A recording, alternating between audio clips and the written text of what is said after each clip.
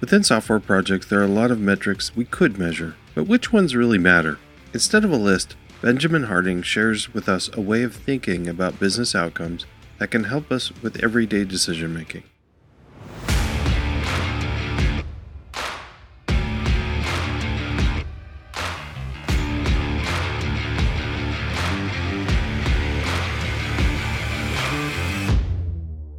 Welcome to Testing Code.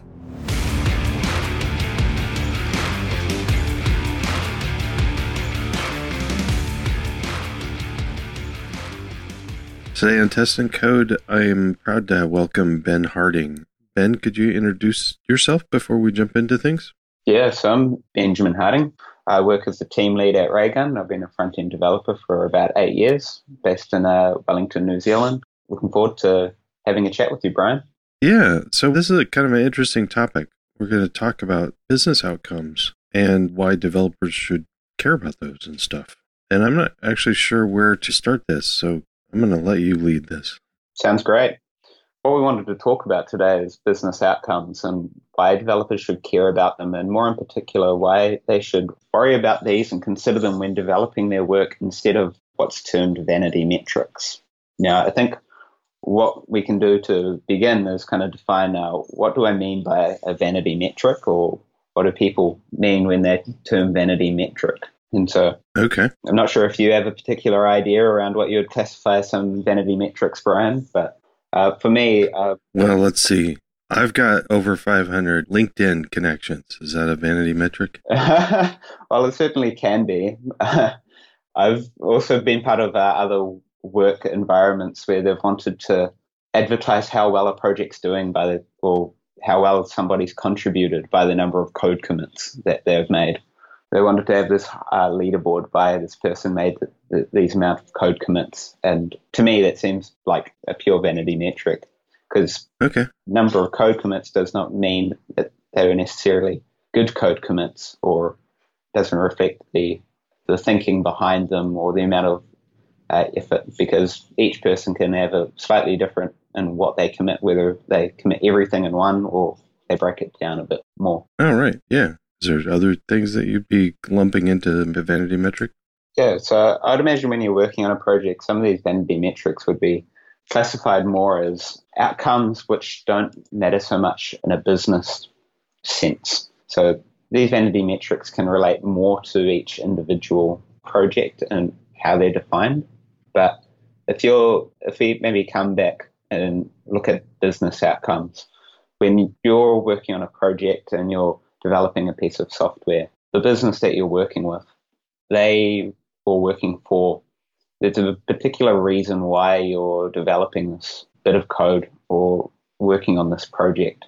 And so when you start looking at it from a business sense, you want to try and scope what you're developing and what you're working on for that given outcome. Now, this could be customer retention, it could be acquisition. For me, business outcomes, the way I typically see them, because most businesses are to make a profit, are slightly related to money or cost.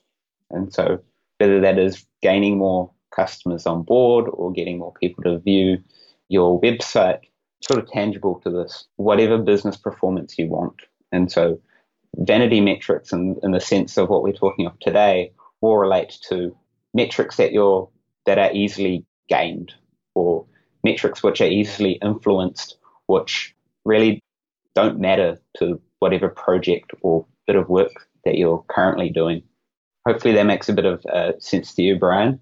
Okay, so some things that so a metric that can be gamed in some way but doesn't affect my business outcome would be a vanity thing. So what would be I don't know, what do I care about then? Let's say it's a web app, and if I'm like just looking at the Google dashboard or something, I can see things like number of pages viewed per person, or on average or something, or the number of visitors, or how long the bounce rate and things like that. Are those vanity, or do we care about those? I think those metrics are really valuable. Okay. Some of them are more valuable than others, and it depends on context. And they're what you need to consider when you're thinking of each project. if you're working on updating your homepage or your website, the outcome you might have for this website redesign that you're having is to increase customer engagement. And so business outcome there might be increasing the number of page views in order to increase the conversion rate or number of people who view the website and then go on to actually signing up. And so page views would be a good metric, but probably the business outcome you're looking for there is increasing the conversion rate, because for that project you would like to see more people actually flow through from your website into your sign up form. Or maybe in the case of a podcast, you'd be looking for more people signing up and listening the whole way through, or viewing your listing and then actually hitting that play button. Okay. Yeah. Those are interesting. I don't know if I even have ever looked at those. Yeah. Well, the podcast example, I'm not entirely sure about whether you can do, having never been on the side of actually recording it. So you might know a bit more about that. But I know from being a developer and having integrated Google Analytics many times, they do have the page views are great, but when you can start hooking them up into a funnel and you can start seeing the percentages of people who then view your website to actually signing up, sometimes it's not the actual amount of page views you want to drive, it's the amount of people who view your site to then signing up. And so when you start looking at your projects from the lens of what is the business outcome we want to achieve, that's when you can start to reevaluate whatever solution you're given or whatever solution you're actually trying to build, and start to rethink, will this actually help drive that outcome that we would like? Or do we need to rethink it, the solution, not the best possible path, and it's actually just a bit of busy work? Okay. This actually sounds hard. It can take a bit of time. It definitely, as developers, it requires a little bit of mental context switching sometimes. And so having to look back into hang on, why am I building this? Why does this bit in the cog matter? Should I reevaluate or look into something else?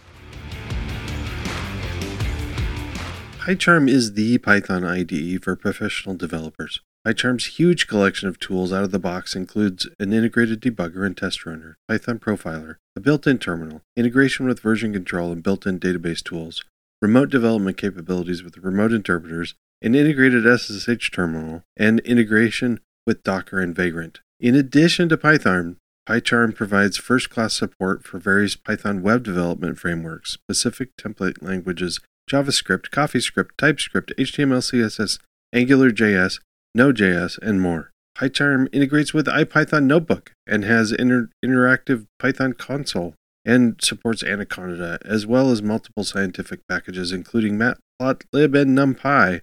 Try out all of these time-saving features of PyCharm Pro for 4 months with the link testingcode.com/PyCharm. Make sure your editor is working with you to save you time. Use PyCharm. Well, so how would I, as a developer, how would I even change what I'm doing to try to care more about business outcomes?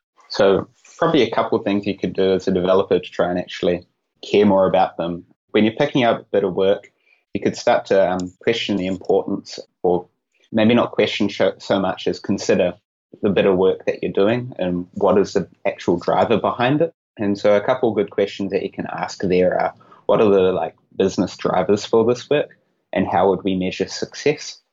How do we know that whatever project we're working on is going to be, when will we know it's a complete, or when will we know that it's failed? Yeah. Because I'm sure in my past experience, and you might be similar to this, Brian, is made projects in the past where you've worked long and hard, many hours, and then the moment you release it out in the wild, and then a couple years later, you then just end up ripping them out, or you see them ripped out because they didn't end up meeting a success. And it can be a little soul crushing at times, and it can be a little hard to then see this project that you put hours of love into just suddenly fizzle up and not become a reality because those business outcomes weren't met. And so when you can start to think about bigger picture, that's when you can start to allocate your time more efficiently. Yeah, I'm actually thinking about a few examples. I'm not going to name them, but there's services that I've used, web services usually, that like worked great, but they were slightly ugly and had some redesign happened after they got, I think they started making enough money to where they can start, bringing on a designer or something. And the changes made the site look prettier, but it made it clunkier, slower, didn't load as fast, took away features. You got to be careful when changing an existing system to make sure that you're not hurting your business outcome or your customer value to hit some other metric or something, or just make it look more professional, I guess. I mean, I'm not really a user of this, but I think an example that some people talk about is Craigslist. It hasn't really changed much for a really long time, and I don't think anybody would put Craigslist as one of the top most beautiful sites or anything like that. But it's very functional, and it hasn't lost that. So I guess be careful with that. Yeah, and if they did try and change that sort of design that they have around Craigslist, I could imagine there would be some people who would possibly be up in arms about it because they're so familiar with the existing interface that they'd see that change as a sort of a pushback. Yeah, one of the interesting things around that, I know we weren't really going to talk about design, but even though Craigslist doesn't look like super pretty compared to a lot of other sites, it's the thing that it's replacing, the old classified ads, those were never pretty either. They were just like these little blurbs of text. And so at the very least, you've got blurbs of text with pictures now. So more functional that way. But we're kind of talking about development and software and business outcomes. I'm thinking about sort of nebulous things because it does apply. I thought we were just talking about websites, but now that I'm thinking about it, it applies to all software efforts, even like embedded systems and other things you can think about. It's hard though. The business outcome is important, but I'm trying to tie in customer value as well and making sure that we're thinking about our product as in terms of how the customer's using it, hoping that satisfying customer needs is going to increase business outcomes somehow. Yeah, I think that the two are very related because the business outcome is tied to the customer's need and the value that they see. So if you do increase the amount of value that the customer sees or perceives, or their enjoyment in your product or in its performance, or possibly how it looks or how it feels, then inherently they're more likely to either stay on your site or keep using your product in whatever way, shape or form that is. And so I think it is quite valuable to remember that these business outcomes are tied to customer engagement and the customer outcomes as well.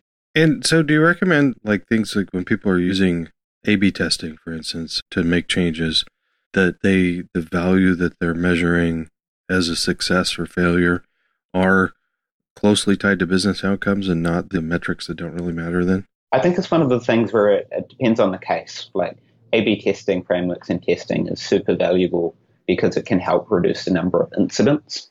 And the quality that we produce shouldn't, in most cases, be influenced by the business outcomes. Now, there are some cases where you might be writing a one-off tool or you're writing a particular project piece of code that has a lifespan of only maybe a couple minutes or a few hours, in which case you might see that reduced need to put in that maybe sort of quality, but it should always be there inherently. And the value in considering the business outcomes is when it comes to writing those A/B tests and writing the actual testing frameworks, is when you have to communicate that value to shareholders or to people more senior than you who would start questioning those frameworks. You can start to frame it in language and in terminology that they understand.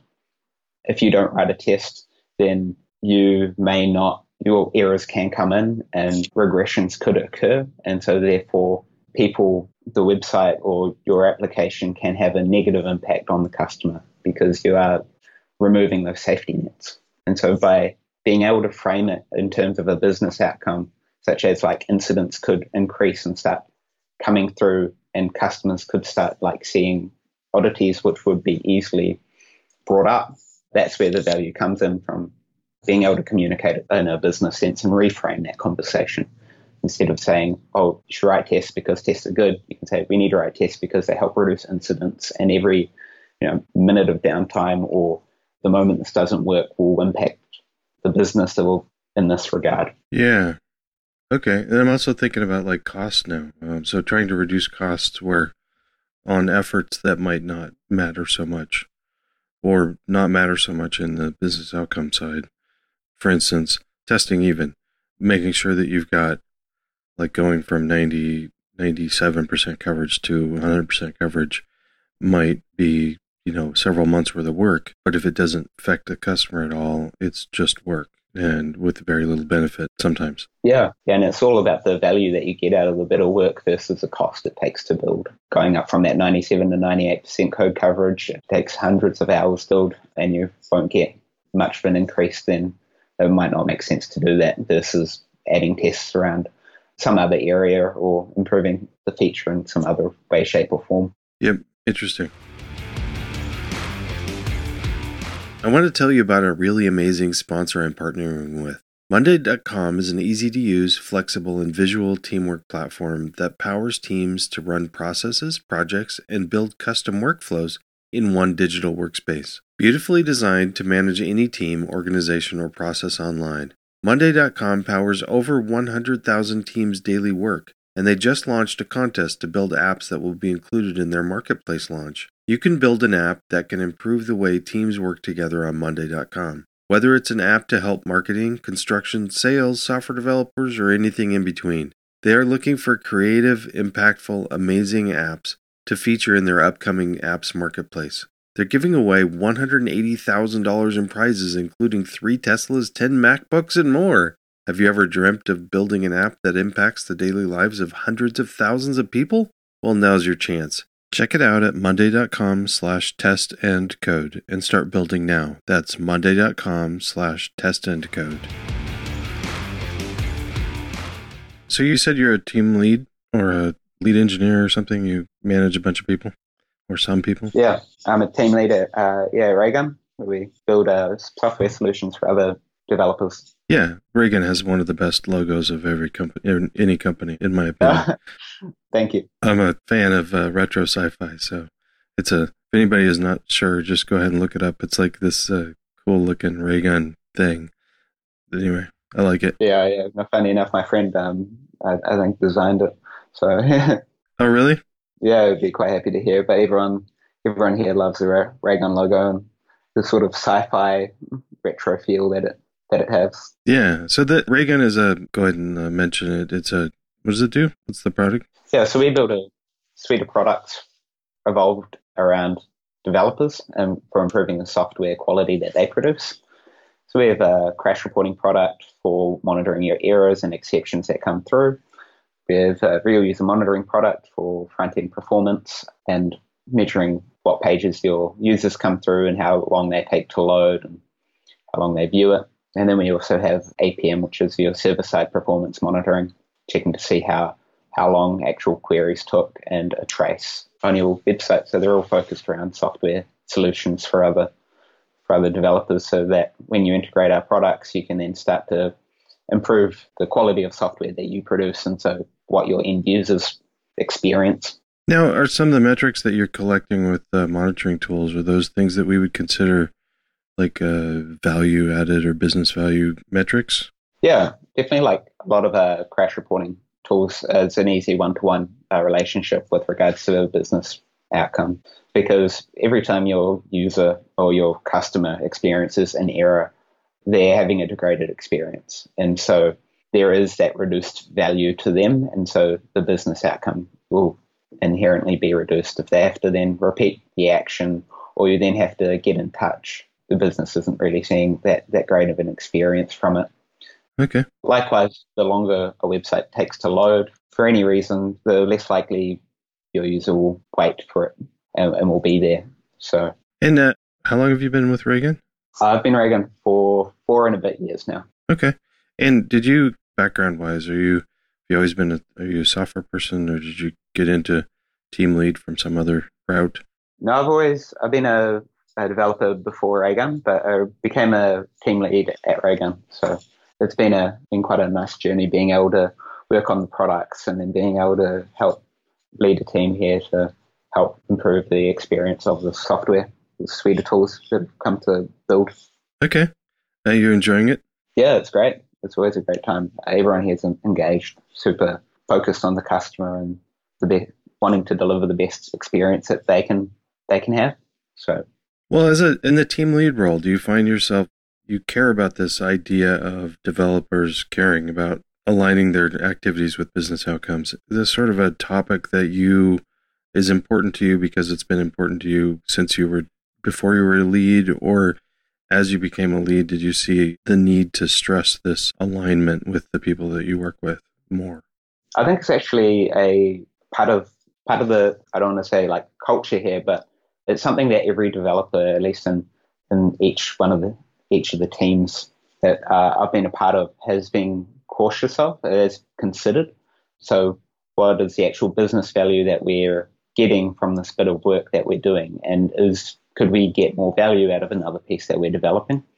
Every day, or at least almost every day, my team and I have the conversations with our product manager around other bits of work that we could work on, or hang on, we've hit a roadblock on this bit of work. Does it still make sense to continue doing it? Or could we have a better impact looking at some other feature or working on some other bit of work or adding tests around something else? And so it's really driving it from what bit of work are we doing here? Does it provide the most value, or could we provide better value working on something else? It's something that we do on a day-to-day basis with all of our work that we develop, and we want to get the most value. And it can lead to some discussions which sometimes are a bit tough when you're having a look at, you have one opinion and people have another, but that's when you can start to actually come back, because everyone's trying to do the best job that they can. Everyone's working on what is best for the business, and then you can holding each other account for what you're working on. Okay, that's great. And I think I like the idea of talking about that in terms of a company culture, because it's definitely going to be important. Because if you don't have a culture that allows developers to question requests, like the roadblock part, for example, I would bring that up. So let's say, somebody decides, who knows where it was decided, we need to change this thing. And then people go, yeah, okay, that makes sense. They go off and start working on it. And then you get into the point where you're realizing, oh, in order to make this change to our software, there's like dozens of files that need to be refactored to make this one change. Now, we need to maybe step back and go, is that the only change we need to do? Or is this restructuring indicative of that, like maybe we definitely need to do this, and it might cost us a lot right now, but future changes might be easier. So let's bring it up and talk about it and say, hey, the cost is it worth it? Is it going to outweigh the value of this one change? But maybe it's going to help us with changes in the future. And if that's the case, do we really want to do it right now, or do we want to schedule it for like 2 months from now or something like that? And I think that's cool to have that culture to be able to question that and bring that up, because we definitely don't want a culture where engineers will just try to beat themselves up and work extra hours when the management chain just thought it was an easy change and they didn't understand the cost involved, right? Exactly. And you want to have those conversations, and you want to say, hang on, this is going to require, if it's going to require a lot more work than what they originally intended, then they probably also would agree. And the management side of things of, hang on, this probably doesn't make sense because we're not going to get that return on investment, or we could get a better output elsewhere. Yeah. And as a developer, you don't really want to work on something for hours on end to then know it might be discarded, or that it wasn't as valuable as it might have been, because that's just kind of a soul-crushing thing to work on something for it to then not have the sort of impact that you were hoping for, that you're wanting. Yeah, and I think that's also important to try to get it's one of the reasons for developers to care about what the business is doing anyway. I remember early in my career having these all hands meetings where they would talk about, different sales markets and success for this product and that product and stuff. And it wasn't stuff I was working on. So I was like, why should I care about this? But that's part of the reason why. And now that further into my career, I can understand that trying to understand where the business that you're working, the company you're working for, where it gets its money, where the value is, what the culture is, and that trying to pay attention to that. And even on projects that you're not working on, trying to pay attention to those enough to just kind of soak it in, to just sort of know it's there. It allows you to start making those day-to-day individual small decisions that align with where the company's headed. And I mean, like, for an example, that roadblock thing. Let's say there was like 100 hours needed for a small change because of a refactoring. But if I'm paying attention, I would know that there's like maybe another group that's leading a team to replace this product in the first place. So a major refactor doesn't make sense if we're going to scrap the product in 6 months anyway. Things like that. So there are times where, like, Frankensteining and patching are the right decision when you're planning on sunsetting a product anyway. Yeah. And it reminds me of the fact that all code that we end up writing does have an expiry date behind it at some point.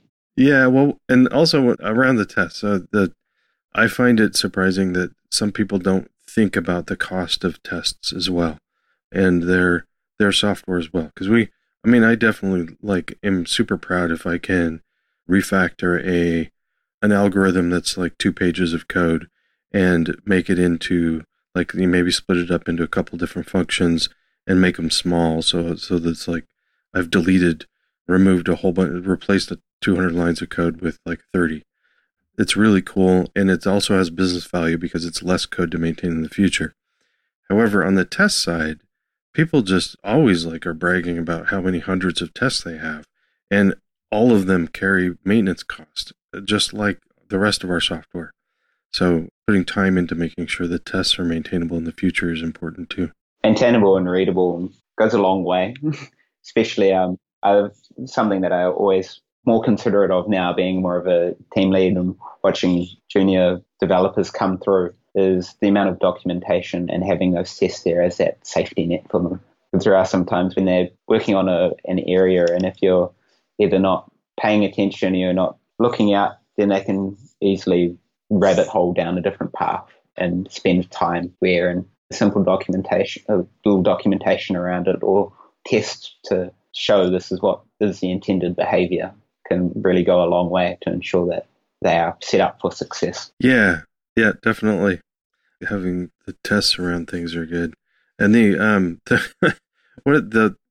reverse part. So it's easy to get across to people that a test will help us verify that the software we're testing is working.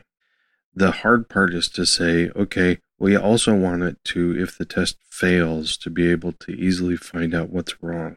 And it's not necessarily that I'm an advocate for these pinpointed micro tests that test a little tiny piece of the system. But I have seen tests that are like asserting way too much stuff. And so there's like lots of things that could go wrong and cause this test to fail. Those are costs as well of when we have like a little tiny failure and it fails like 50 tests. It's not as helpful. If it failed one, that would be more helpful because we could pinpoint what's wrong. Yeah, rather than having to go through the 50 and try and decipher which one is it. Yeah, definitely. So I'm also curious about this team lead role I'm officially a team lead at Rohde & Schwarz, but a team lead means different things to different companies. So are you still writing software, or are you more of a manager role at this point? So I'm still writing software. It does vary sometimes depending on the day. I definitely think the team sometimes refer to me as a half of a developer. There are some days where I have a solid amount of time I can go away and code and help contribute to the sprints. And then there are other days where I'm just setting up other meetings, or I'm talking to people, or I'm having catch-ups. So I'm lucky to still be able to write code and work and contribute towards the sprint, but definitely that progression to being a team lead has seen a reduced amount. And I think one of the most valuable things I can do is actually supporting the rest of the team and enabling them to produce more, removing roadblocks, helping them learn and understand, doing more of the mentoring so that they can actually keep pushing on. I couldn't put it better. That's great to be able to enable the rest of the team to work better while still keeping enough technical knowledge so that you're don't lose touch with the rest of the team. Yeah, I think one of the best metaphors I've heard is that you want to act as a multiplier rather than a single contributor. So you can act as a single contributor, say writing code yourself, but as a multiplier, you can actually have more output or more impact by helping everyone else contribute more, removing roadblocks when they hit it, roadblocks, and helping them like learn before they actually require that piece of information. Okay, cool. Like, I'd probably enjoy working on your team. You'd seem like somebody that wouldn't be, so that the engineer that says, I don't think what you just asked me adds business value. Would you take that well? I probably wouldn't take that too well. I'm not sure if anyone particularly would, but but you'd definitely hope you'd phrase it in a slightly different scene, and before even picking up the ticket, you'd consider it. Okay, yeah. Hang on, what are you hoping to achieve here? What are we hoping to accomplish? Probably wouldn't frame it in the way of you're not adding value, but more what are we hoping to achieve? Yeah, okay. Yeah, there is being good at communication as well. Yeah, it's one of the other things we've learned and always reminded every day is communication is key. Yeah. Well, thanks so much for sharing these ideas with us today, Benjamin. I wish you luck in everything you do, and we'll talk to you sometime later. Thank you, Brian. It's been great talking to you as well. Thank you, Benjamin, for that great discussion. Thank you, PyCharm, for sponsoring the show. Try PyCharm yourself at testandcode.com/PyCharm. Thank you, Monday.com, for sponsoring. Join their contest at monday.com/testandcode. And thank you to all the listeners that support the show through Patreon. Join them by going to testandcode.com/support. All of those links are in the show notes at testandcode.com/134. That's all for now. Now go out and test something.